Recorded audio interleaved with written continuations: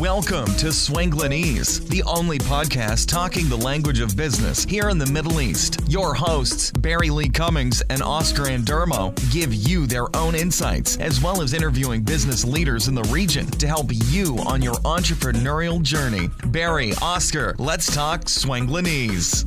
Just before we get started, a quick word from one of our sponsors. This episode of the podcast is brought to you by CoBabble. CoBabble is a technology platform that aims to help you digitize and digitalize your business. Simple to use, massively powerful, and guaranteed to bring your paper-based archaic processes into the digital age. CoBabble leverages the smart device technology already in your employees' hands to help streamline processes, share information, as well as educate and train your workforce. Whether you have paper-based checklists, forms, or audits that need digitizing, are looking for a better way to communicate with your teams, need to train them on the go, or are looking to replace your existing system with one that is far more cost-effective, CoBabble is the tool for you. Check out cobabble.com for more information, to request a demo, or sign up for your free trial. CoBabble, your digitization partner. Okay, and let's get on with it.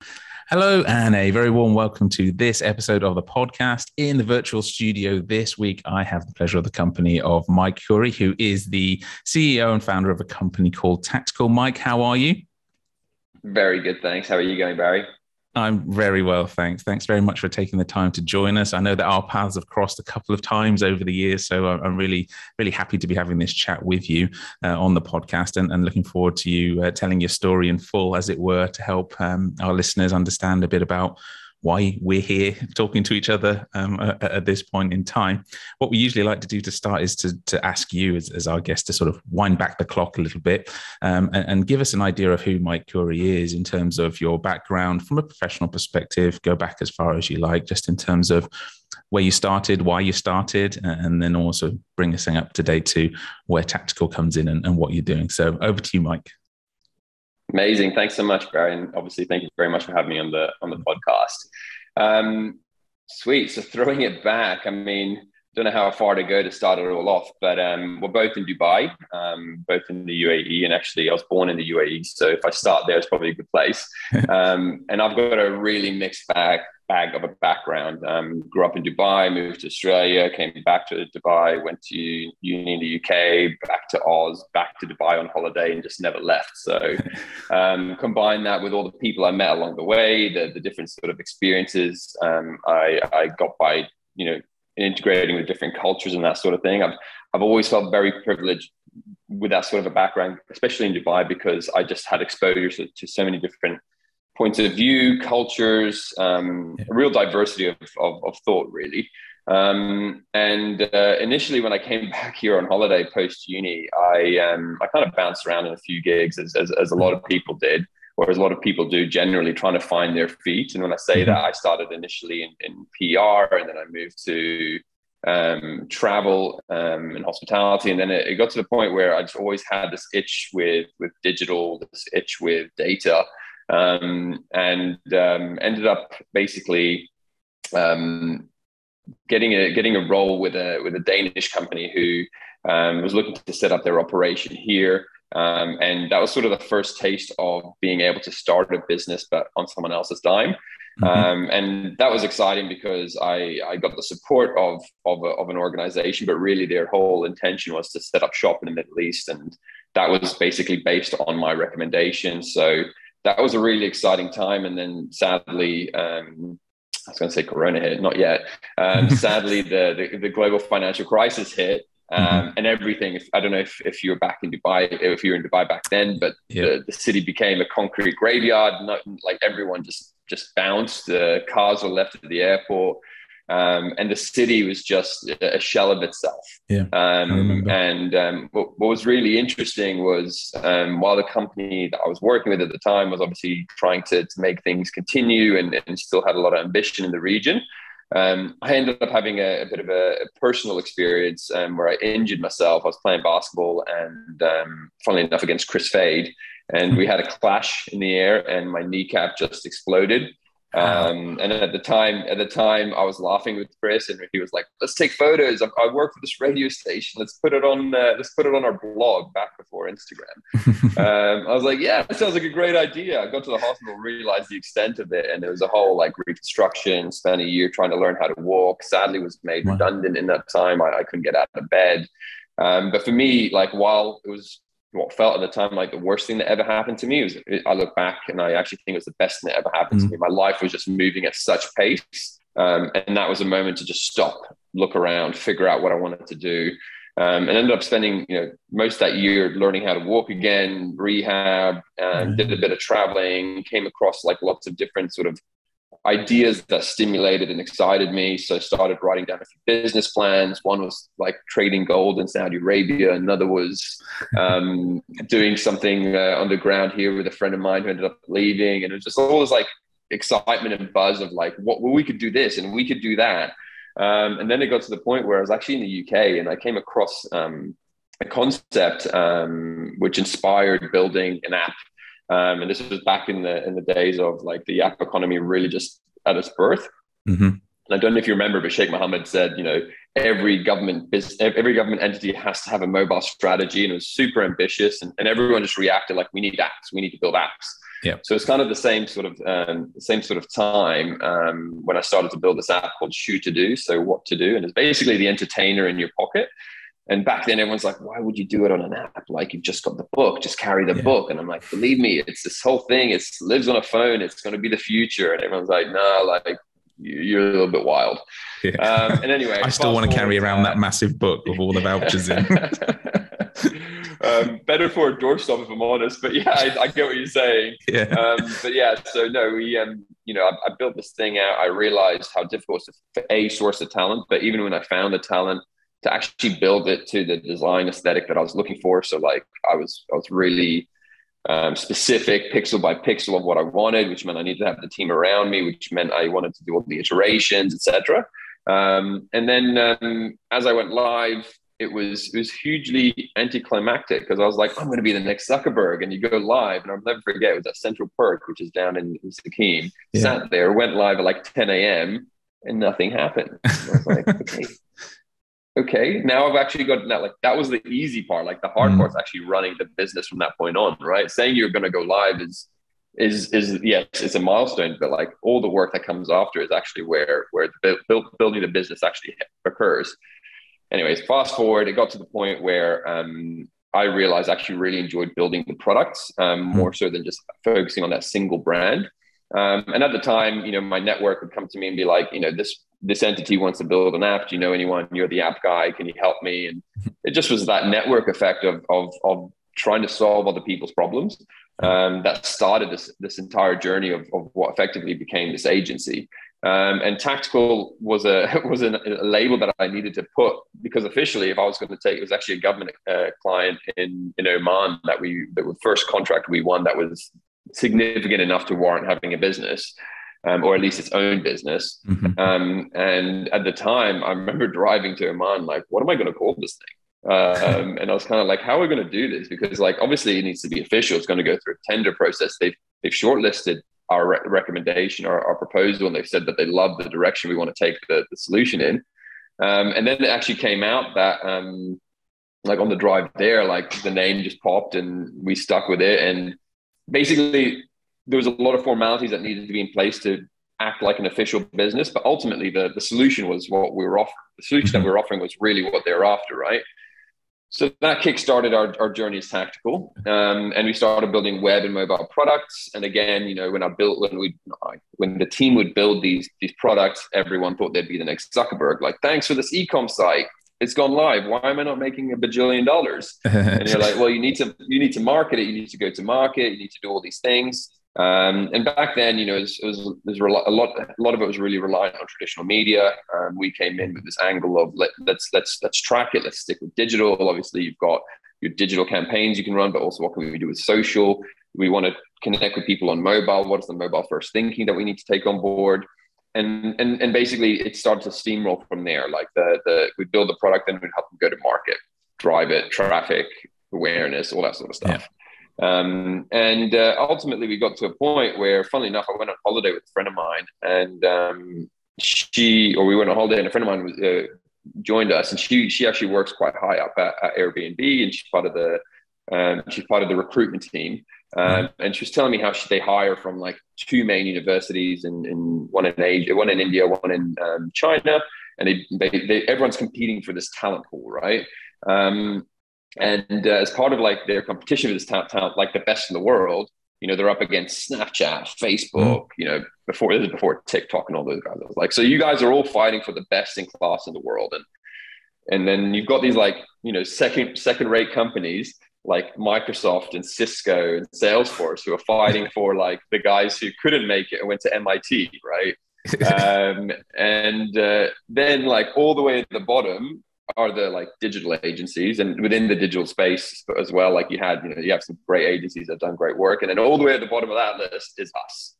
I'm like, well, if we can't attract the best talent in the world, if we can't do the best work in the world, then why are we doing it? And this is sort of like, I don't know, it's my relationship with sport. It's my philosophy with when I played basketball a lot.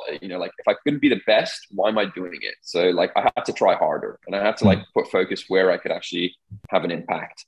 And that kind of like just gave me a real realization where I looked at things and I was like, well, firstly, like the space was getting really flooded on web in general. But I'm like, if we're not building the best web products in the world or the best mobile products in the world, then what is it going to take for us to get there? And if we can get there, then what can we do? And if I was a coder by nature, then maybe I could compete in that space. Sure. But I wasn't. And I couldn't recruit that type of talent. So it kind of made me question, like, where can we be the best? What space can we move into where we can really apply change and have an impact and be best in class?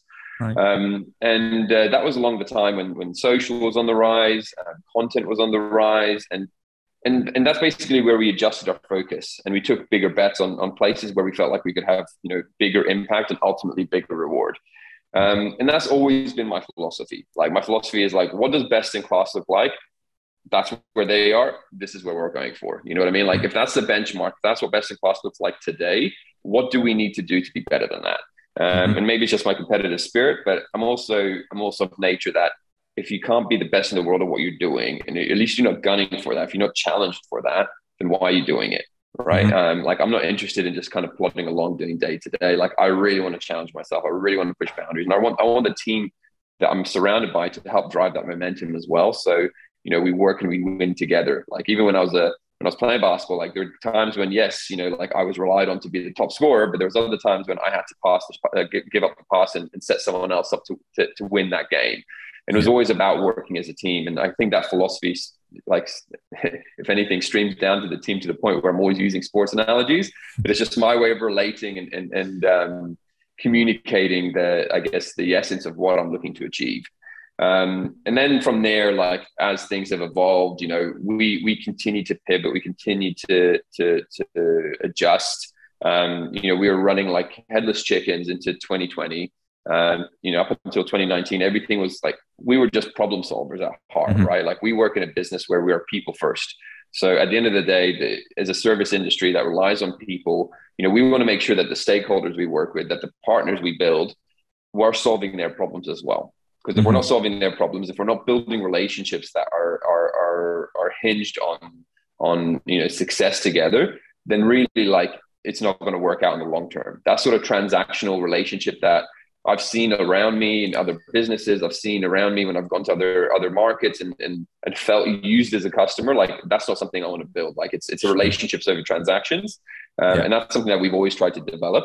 And then when COVID hit, it just gave us a real opportunity to just reset, look at things. And personally, there was a huge amount of panic, right? Like in the sense of like, what the hell are we going through? How do we like steady the ship? Like people are going to look for someone to be a leader, someone to help navigate through the storm, be the calm in the storm.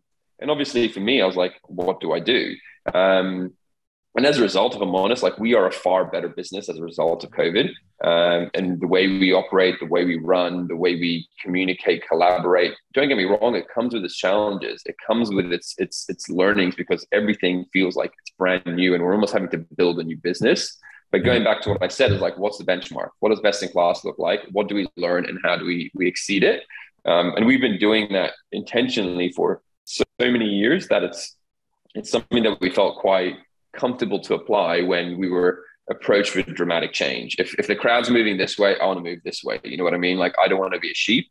But at the same time, like, I also don't want to just be difficult, right? So it has to be calculated. But the same, like, everyone was panicking and going this way with COVID, and I was trying to understand, like, well, what's the opposite? Like, what, as everyone's focusing on one, you know, one, at that point, everyone was just sitting on their like phone, watching the news, watching this. I was like looking for different resources to learn from, to get inspired by, to understand and build my own patterns that I feel like would be important for us as a team to be able to navigate through this sort of like turmoil of the pandemic. But that said, you know, fast forward almost 2 years now.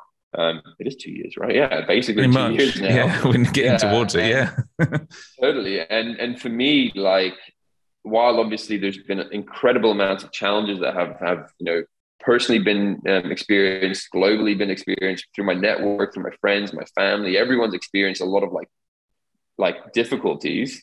I also look at, and I take perspective in terms of everything that we've been able to gain, as well as a result of like resetting, readjusting, empowering the team with like a new vision, a new way of working. And that for me has been an incredibly fulfilling experience as well. So the business we are today is so different to where we were 2 years ago. And I don't think we would be where we are today if it wasn't for the instance or the window that we've gone through, because it forced us to behave differently. And if anything, I've always embraced change. And I don't know if that's growing up in the Middle East, growing up in Dubai, where change was ever present. And you were constantly being, I mean, we've just gone through it. You know, you wake up mid-December and they're like, by the way, we're doing Monday to Friday. Yeah. That's it. It's happening.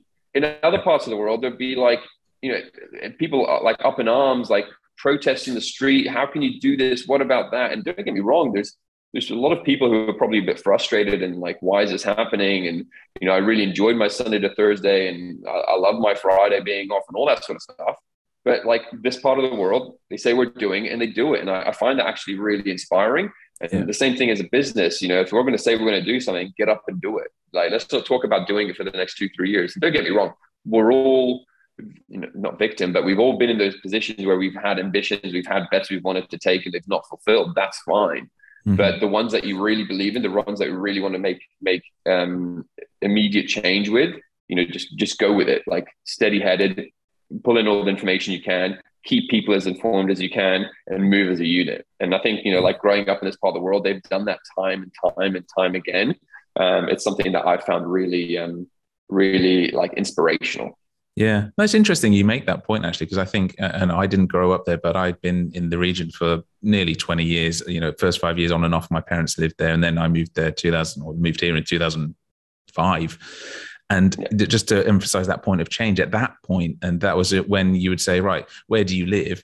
And you say, oh, I live X, Y, Z. It's okay, how do I get there? And the directions to get there would involve multiple palm trees, you know, masts for Etisalat and corners and so forth.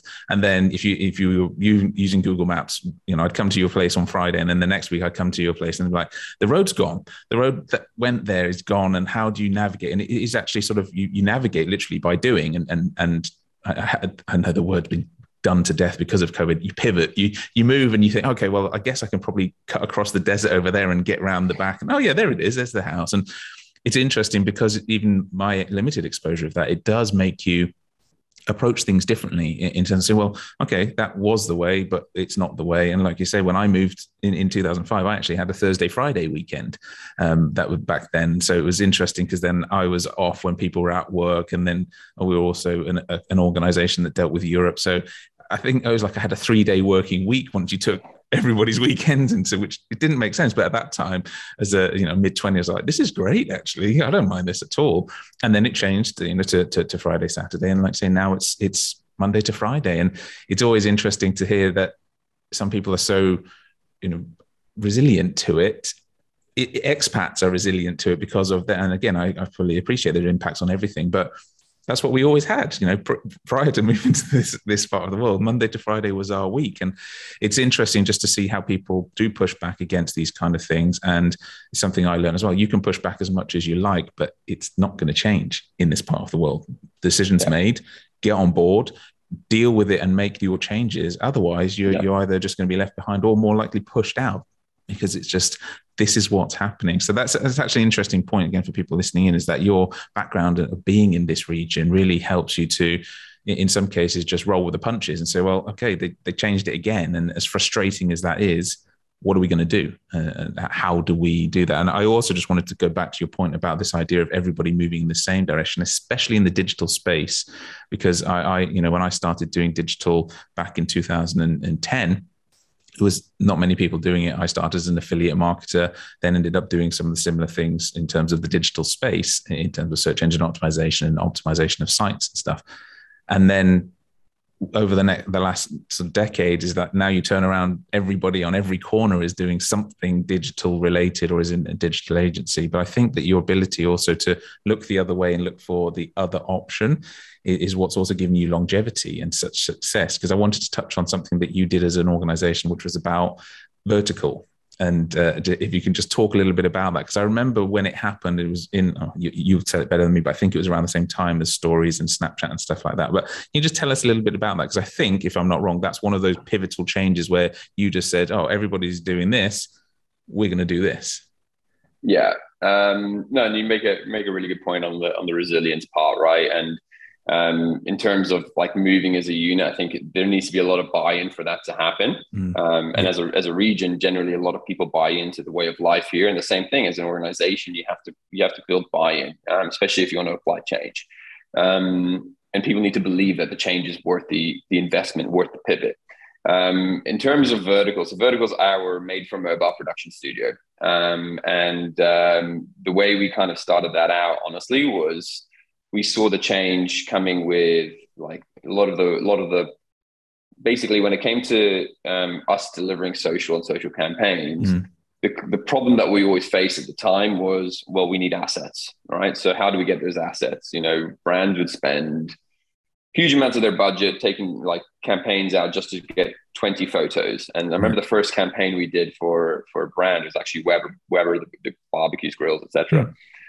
We did a campaign for them, and at the time we're managing their social, and we said, well, look, let's do a 3-4 day shoot, and we'll build all the media bank that we need for the next year. And they're like, okay. We're used to doing like a shoot and getting maybe 18, 20 photos. I was like, okay. After 4 days of filming, and this is going back 7 years ago, I think we came out with 80 videos, a TVC, a media bank that lasted us for like a year or two, 3,000 photos. And they were like, how did you optimize our budget so well? I was like, well, we just cut out all the crap you didn't need.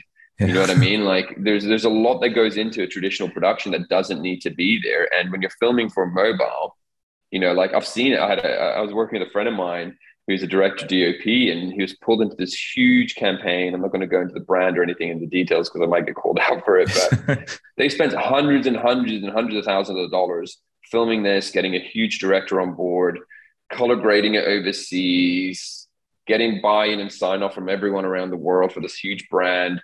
It went live on Instagram. It wasn't optimized. It was horizontal. The color grade, while it was beautiful for cinema, wasn't great for social on a mobile phone where everyone's like screens, brightness is changing. And they spent literally probably about $500,000. And I think they got like 400 views, right? Wow. Don't get me wrong. They would have used it for other material. They would have used it at exhibitions. They would have used it on property, et cetera, et cetera. But that was like such an eye opener for me. I was like, what a waste of money. Like what a waste of resource. You know what I mean? If they're going to spend that money, like give them efficiency, give them an opportunity to get real return for their spend. And yeah, with the rise of IGTV at the time, it was actually on the day that IGTV launched. I think it was a Friday, so it would have been our weekend. I actually, grabbed someone in the team. I was like, look, this is a bit of a Hail Mary.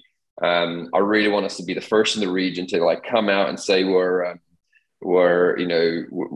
launching Vertical as a studio. We want people to like know that we're built for mobile, made for mobile, optimized, not just for mobile, but also the storytelling is made for mobile. The way we do things is made for mobile, the entire process. And we were already doing it anyways. We just needed to label it, right? So one of the guys jumped into the office with me and he was like, sure, I'm in. And we launched it there and then on that Friday, the day IGTV launched, we launched Vertical. And we're like, right, if that's a future, if we believe that that's a bet we want to take, that's what we're gonna deliver on as well. So we launched it the same day, and that was always our positioning. You know, we were the first in the region to be made for mobile as a production studio. We've gone on to optimize the entire workflow, everything from planning to planning or concept and design to pre-prod and planning to the actual production and then output, etc. Optimization, rollout, all that sort of stuff is done all at speed and scale. And obviously as those platforms change, so in the way they operate, so have we. But like that was just an example of one of the sort of bets we took as a business that was driven through what we believe was a market need. Because we needed it as an agency to serve our clients. And we're like, if we can serve all our clients with this sort of a service, then, we can go beyond our client set as well and see if this is a need and a desire for them as well. So Vertical is probably about 4 or 5 more years old. And that was born on, like I said, the day IGTV launched. Yeah, you jumped on it. Yeah, I remember it. And I thought, that's bold and clever in terms of doing it. And it actually leads into my next question, because and again, I'm not asking you to give away any secrets of what you're doing next, but you've already said that you've been able to see things happening almost not before they're happening, but as they're happening, and be able to get in there first. What do you see the future is for brands and companies is when it comes to social communications and stuff? Because it is one thing I've noticed is it gets very crowded in the market very quickly. Once somebody says, okay, right, we're going for stories, we're going reels, we're doing this. And then everybody jumps onto that and everyone's doing it. And you're thinking, okay. And it works for some brands. It doesn't work for other brands based on production quality, all of the various different variables that go in there. But as it gets more and more noisy, as we get more and more net savvy, if you like, as a consumer, to understand what's actually happening and why that's happening, where do you see it going next in terms of what will work for brands in the digital space when it comes to the kind of content that they're putting out there? Look, I think every brand is a tech brand at this point. If you're starting a new business, you're tech enabled. If you're opening up a restaurant, you are immediately delivering to the need of, the Deliveroos and the Uber Eats and the DoorDashes of the world. Yes, you will have the other side of the business, but you're going to be tech enabled. I think every business, for any business to succeed today, they need to have some sort of enablement through technology, and social does play a huge part in that. I believe that the dynamics of communication are shifting. And we always pride ourselves on sitting on the cusp of what's next. Like that's something that we're always looking out to understand what's next. And we do take bets, some that pay off, some that don't. But you have to take those bets. And it's that whole bullets and cannonballs sort of like analogy, right? Like you shoot bullets and calibrate until you hit a target, and then you go full steam ahead with a cannonball, rather than putting all your eggs in one basket, cannonball missing, and then you're exposed. So in terms of like what we see as sort of next, what's been really interesting is the democratization of communication, distribution, content in general, like from the more traditional means of how it used to be. You used to have, back in the day in Dubai, for example, we had Channel 33 and that was it. Then obviously you get satellite, you get huge amounts of reach, but again, you're stuck to that satellite network. And then obviously, like as the mobile generation has come to life, the birth of platforms, everything from Facebook, Meta, if you will, Instagram to TikTok. Like TikTok has completely democratized the creator experience. I mean, Instagram, of course, did, but even like at the speed and breadth that TikTok delivers to, like it is a pure play media platform. It's Netflix on steroids, and anyone can make their own stories. And the distribution is far greater, right, than a lot of those traditional media players. And I even put Netflix as a traditional media player, which isn't traditional in any sort, right? Like it's so anti-traditional in terms of how it got to where it is. But even still, like, that democratization continues to happen.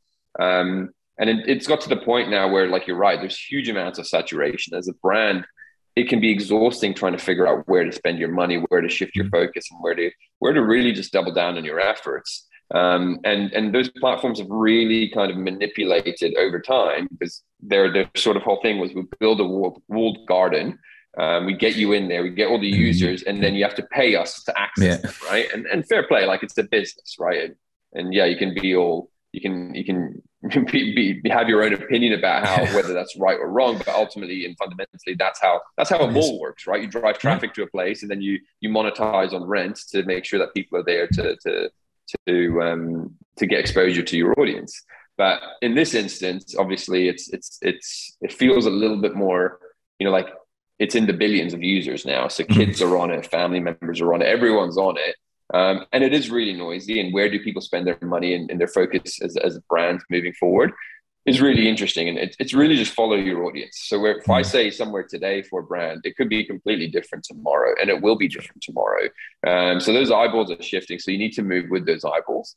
Now, where those eyeballs are shifting to, like, there are some bold bets that we're looking at, that we're taking as a business, but I think they're pretty obvious to a lot of the, I guess, noise that we've been hearing in general. Like, we are going through an evolution of the web in itself. Everyone's talking about web 1.0 to 2.0 to 3.0. And while we're quite far away from really feeling the mass impact of that, there is, you got to just follow the money, right? Like, there's a huge amount of money being invested into these spaces. And you just have to follow the money, and you're not going to see it tomorrow. You're not going to see it next year, but you'll see it in 4 or 5 years time. Like, even this call, like, we're both in Dubai. We'd normally do this in person. I'm such a people's person. I'd much prefer to hang out with you, Barry, like, in person than do it virtually. But we have to do it virtually. And at the beginning, it felt awkward, but we just, like, over time, the behavior has shifted, the behavior has changed. And this is how we communicate. Moving forward, the same thing. Like, this was forced through an abrupt change that was imposed on communities, like lockdowns forced us to behave this way. But what we feel forced because this is a change to our behavior. To a 9-year-old who's playing Roblox, day in, day out, this isn't a change of behavior. This is normal. I'm engaging, connecting, communicating virtually. So where are those experiences going to next? If you really want to know, like, you've got kids, watch how they engage, how they connect, how they, obviously they're probably a little bit too young to be at that point, but when you're around other kids, watch them interact. When you're at a restaurant, watch what they're doing. Like, that's the future. These are the people who are going to be shaping our future. Just like the platforms are shaping how we connect and engage, the youth are actually shaping and giving you a roadmap on how people are going to connect and communicate in the future. So look, I know it doesn't directly answer your question with this bet, that bet, but ultimately, if you're looking and keeping your eyes open, you will be able to identify those patterns where people are spending their time and shifting their focus and building behavior. And that's where, as a brand, you need to kind of like consider where to go next. But at the same time, for us as a business, to know that these are the sort of like the next frontiers that we need to be, approaching with eyes open.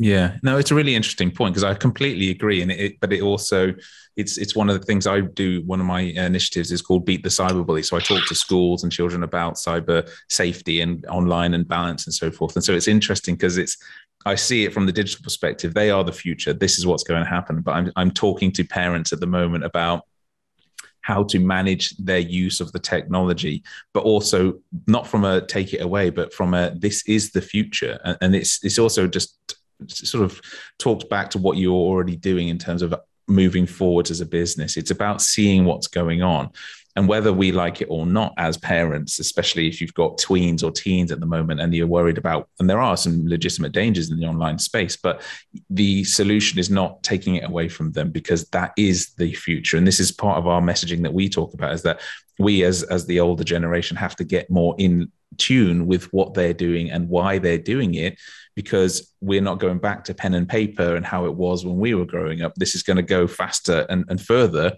And if we don't get on board now, it's actually going to be harder for us to be involved in our children's lives, or as a brand to be relevant to our audience. Because if everybody that you need to talk to and show what you can do is over here on platform X, you have to be there, because you can do all of the amazing content you want on platform Y.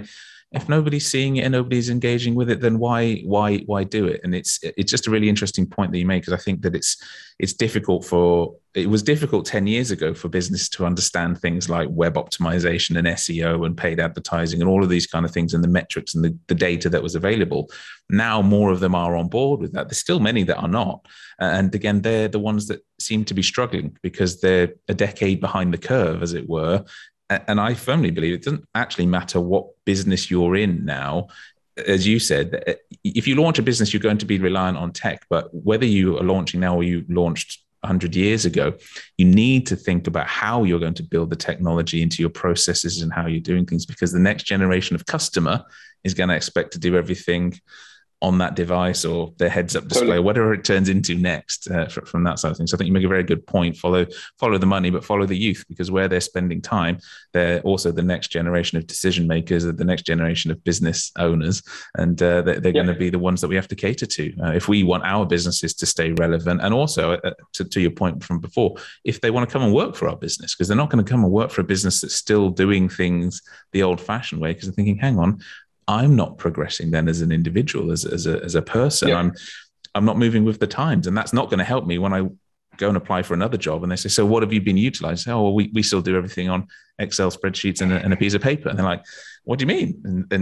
And as as silly as that sounds, is that a lot of businesses say, no, you need to be au fait with all of these platforms, because that's where our customers are. This is where you need to understand how to engage with them and so forth. So you're absolutely right. And it's an interesting scenario that we found ourselves in, I think, just as a society, because of all the different generations that are actually much closer together now in terms of experiencing all of these changes.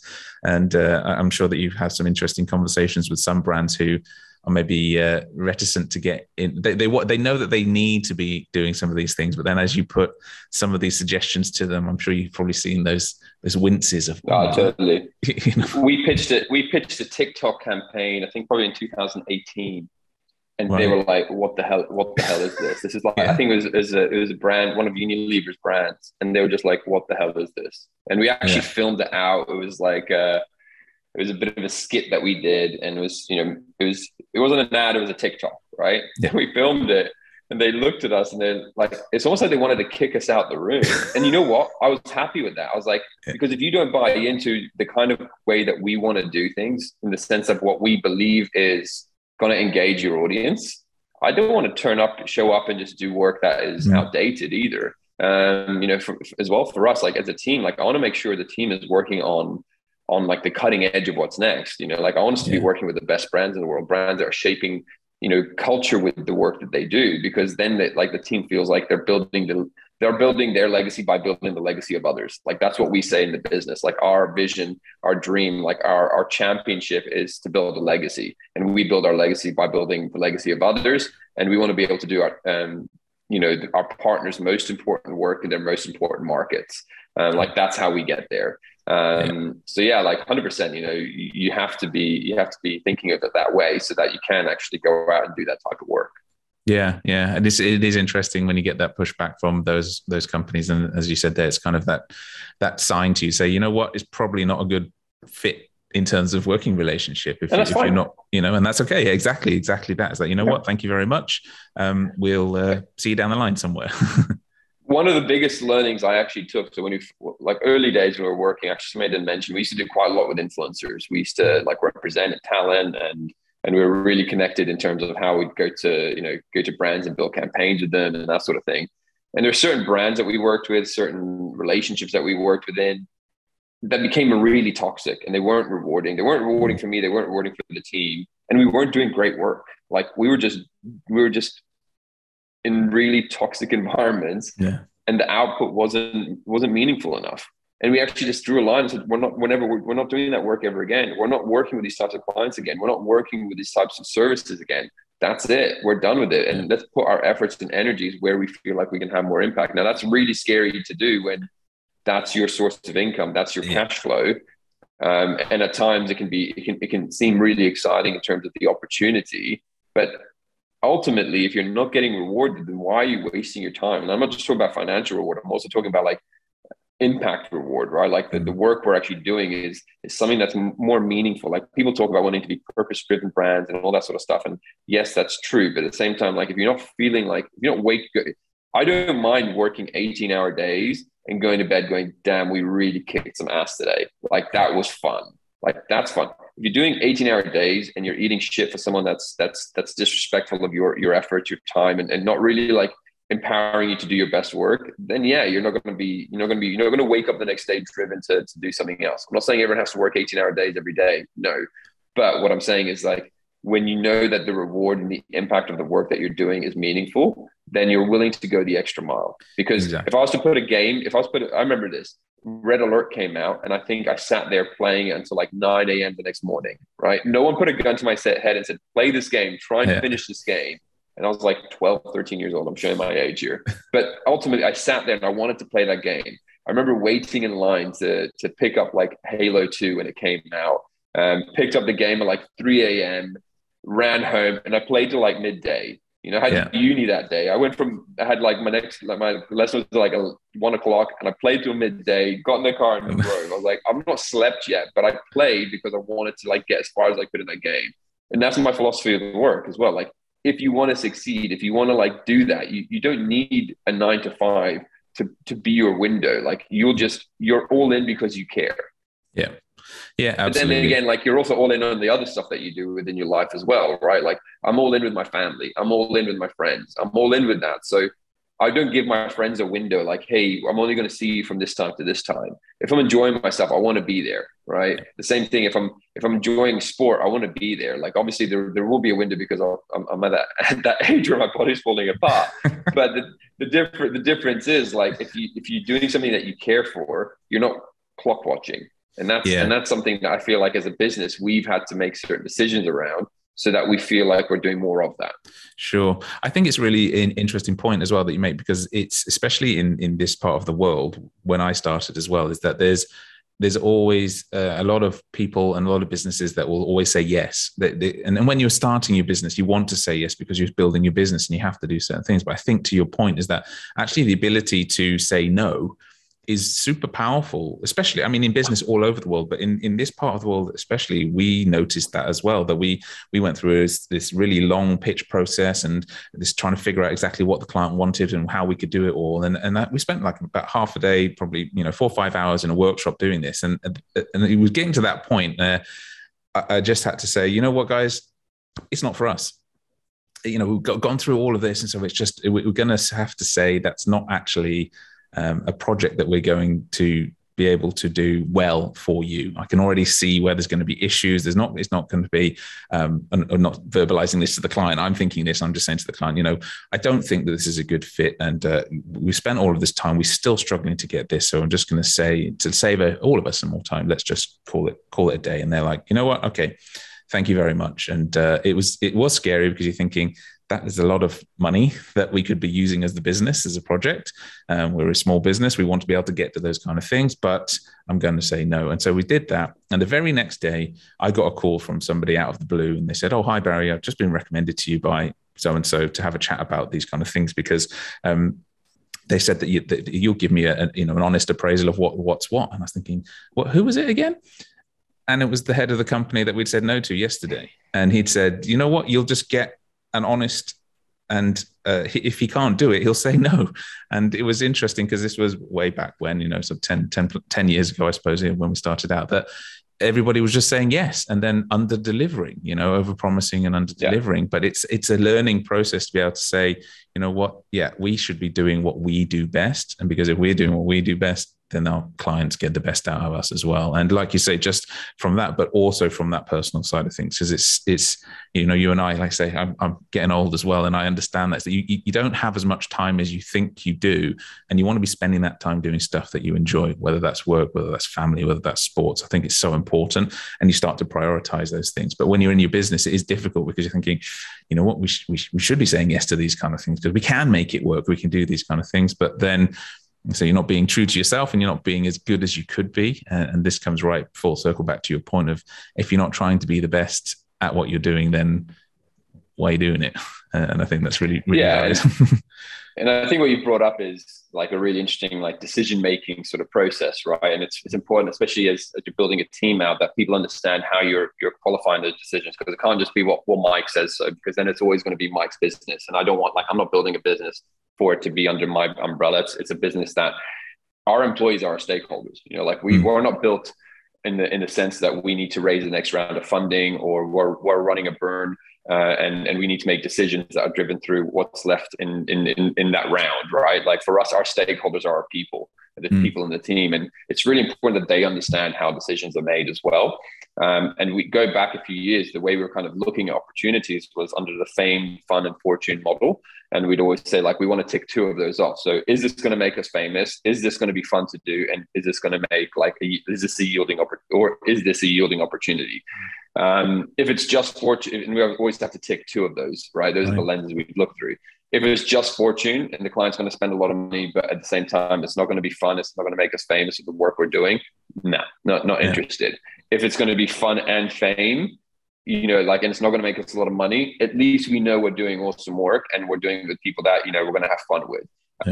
And that's how we first started. But as we've evolved as a business, you know, like, you get to a scale, or you get to a, like, especially the way we are, just like as a team, you know, working in different locations, et cetera, like you need to be able to restructure how a business looks at decision-making across the board. And more recently, we've adapted this people, product, profit model. And in that model, it's almost like a flywheel, right? Like it starts with our people. Like I said at the beginning of the call, people are the center and the heart of what we do.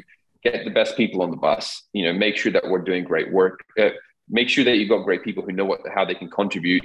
They will deliver the best product. If you're delivering the best product, the profit takes care of itself and you reinvest that in your people. And it's that cycle, right? It's that cycle. Whereas a lot of other agencies, a lot of other businesses here will be like, I'm going to take on this piece of business. And we actually had this opportunity last year where someone came to us and there was an opportunity for us to take on what would have been a really exciting account with high yield, et cetera. But it would have absolutely destroyed our team. It would have compromised our product. And in most other businesses, if we weren't looking at people as our stakeholders, we would have said yes because profit-wise it made sense, right? But we actually said, no, we can't do it. And this is going back to your point of being honest, right? Like we could have just said been yes. And someone actually called me out, and I love being called out by the team because I'm like, you're contributing to the decision. It's not my decision, it's our decision. And that team member called me out and be like, Mike, let's look at through these lenses. You know, if we're saying yes, we're looking at profit, which is the one we want to least focus on, because if we focus on people and product, the profit takes care of itself. It's like playing sport, right? If you've got the right team on the pitch and you're playing the right way, you don't need to keep looking at the scoreboard. If you're looking at the scoreboard every 2-3 minutes, and then you realize you're 2-0 down, you're 3-0 down, or whatever, you're constantly chasing the scoreboard. You're not chasing the game, right? So focus on the people, build the product, and the profit takes care of itself. And as a result of that, like for us now across the team, they're starting to understand how we're making decisions. We had new joiners come in, and I kind of explained this as part of our philosophy. And you could see it was a little bit of like discomfort there. They're like, but hold on a sec, like I'm here to grow the business, and you're telling me not to focus on profit. I'm like, yes, I am. But, and yes, your responsibility is to help us grow a part of the business for sure. But you need to be looking at it through this lens, and you need to understand the philosophy behind this, because believe me, if all you do is focus on profit, you'll screw your team, you'll compromise your product. And ultimately, you know, it'll be even harder to sell in and have more of a network effect in terms of the good work we do. Yeah, no, so true. And it's interesting and refreshing to hear it, because it's something that one of the guys I follow a lot is Gary Vaynerchuk, and just in terms of his approach to business and what he's doing, and your people-centric focus is exactly the way that businesses should be built. And like I say, your approach to, in my opinion, it should be built because you are then focusing on those people. And if those people feel that you as the owner of the business are working for them so that they can be better, they'll be better. Your business will be better. And it's a concept that's not new, but it's been out there, but it's still, so many businesses don't do it that way. And so it's this interesting scenario that we find ourselves in, where businesses are still structuring and building themselves at quotes old-fashioned way, whereas if you do focus on the people, and not just say that you focus on the people, but actually focus on the people, then you put yourself into that position for success. Which brings me to this final area in terms of how your approach to building your business and doing these things obviously comes from you, your background, and so forth. So as Mike, what is it that you, what I like to do is ask, I guess for resources or things or practices that you as Mike does to keep you on track with that way of thinking, to keep tactical the way that you want it to be. Is there some stuff that you can share with the listeners just in terms of how you do that, where you go, books you've read, people you've talked to, or things that you would recommend these guys go and look at? Totally. So go back to COVID times, right? When COVID was hitting, and I was thinking to myself, I was like, and something I've also recognized in the years before then, I was like, I don't really have a mentor that I can go to with these sort of problems. Like, who do I speak to? Who do I rely on? And as COVID was hitting, I was like, I mean, who the hell do you speak to about a pandemic? Like, how to navigate through that as a business? And what I ended up doing was actually thinking to myself, like, well, who are the people I would love to be in the room with? I started identifying a few people: Marc Andreessen, Bill Gurley, Daniel Ek. Like, how are these guys like navigating the businesses they work with or the businesses that they run? Like, how are they going to navigate through these times? And I'd love to be sitting in a room listening to them talk about this. So I did exactly that. I found them on podcasts and I listened to what they're saying. And I'd walk on the beach. I'd just sit there and I'd walk on the beach, podcast for hours on end on the weekend. And I'll just be listening and be like, okay, Bill Gurley's talking about this. Marc Andreessen's talking about this. This person's talking about that. This person's talking about that. And I'll just identify patterns and like, okay, this is how these people are going to navigate. This is how these people recommend navigating through these times, because this is what they've done. History repeats itself, right? Like, if you want to understand the future, review the past, right? Better understand the past. So listen to people who have been through stuff like this before. It's really easy to get online and sit on Instagram and read what some 30-year-old saying about what they think you should do. Or I can listen to someone who's got experience navigating through turmoil and what they did in that time, and then listen to a group of them talking about it. And that's a beauty of like audio and podcasting. Like, if you close your eyes, it's like you're in the room with them, right? Yeah. So you're just picking up and listening. And I think that's a huge thing that I've had to, a huge behavior that I've had to adjust for is listening. Before it was all about talking. I was a sales guy. Like, I need to be out there selling. Now all I do is listen. I listen to my peers, I listen to my team, I listen to my, my audience, like my customer in terms of what their needs are. I listen. All I do is listen. And I think that's a really like difficult behavior to learn, especially in today's world where people just want to talk. If you listen, you're double downing on your learning, right? Everyone else who's talking isn't.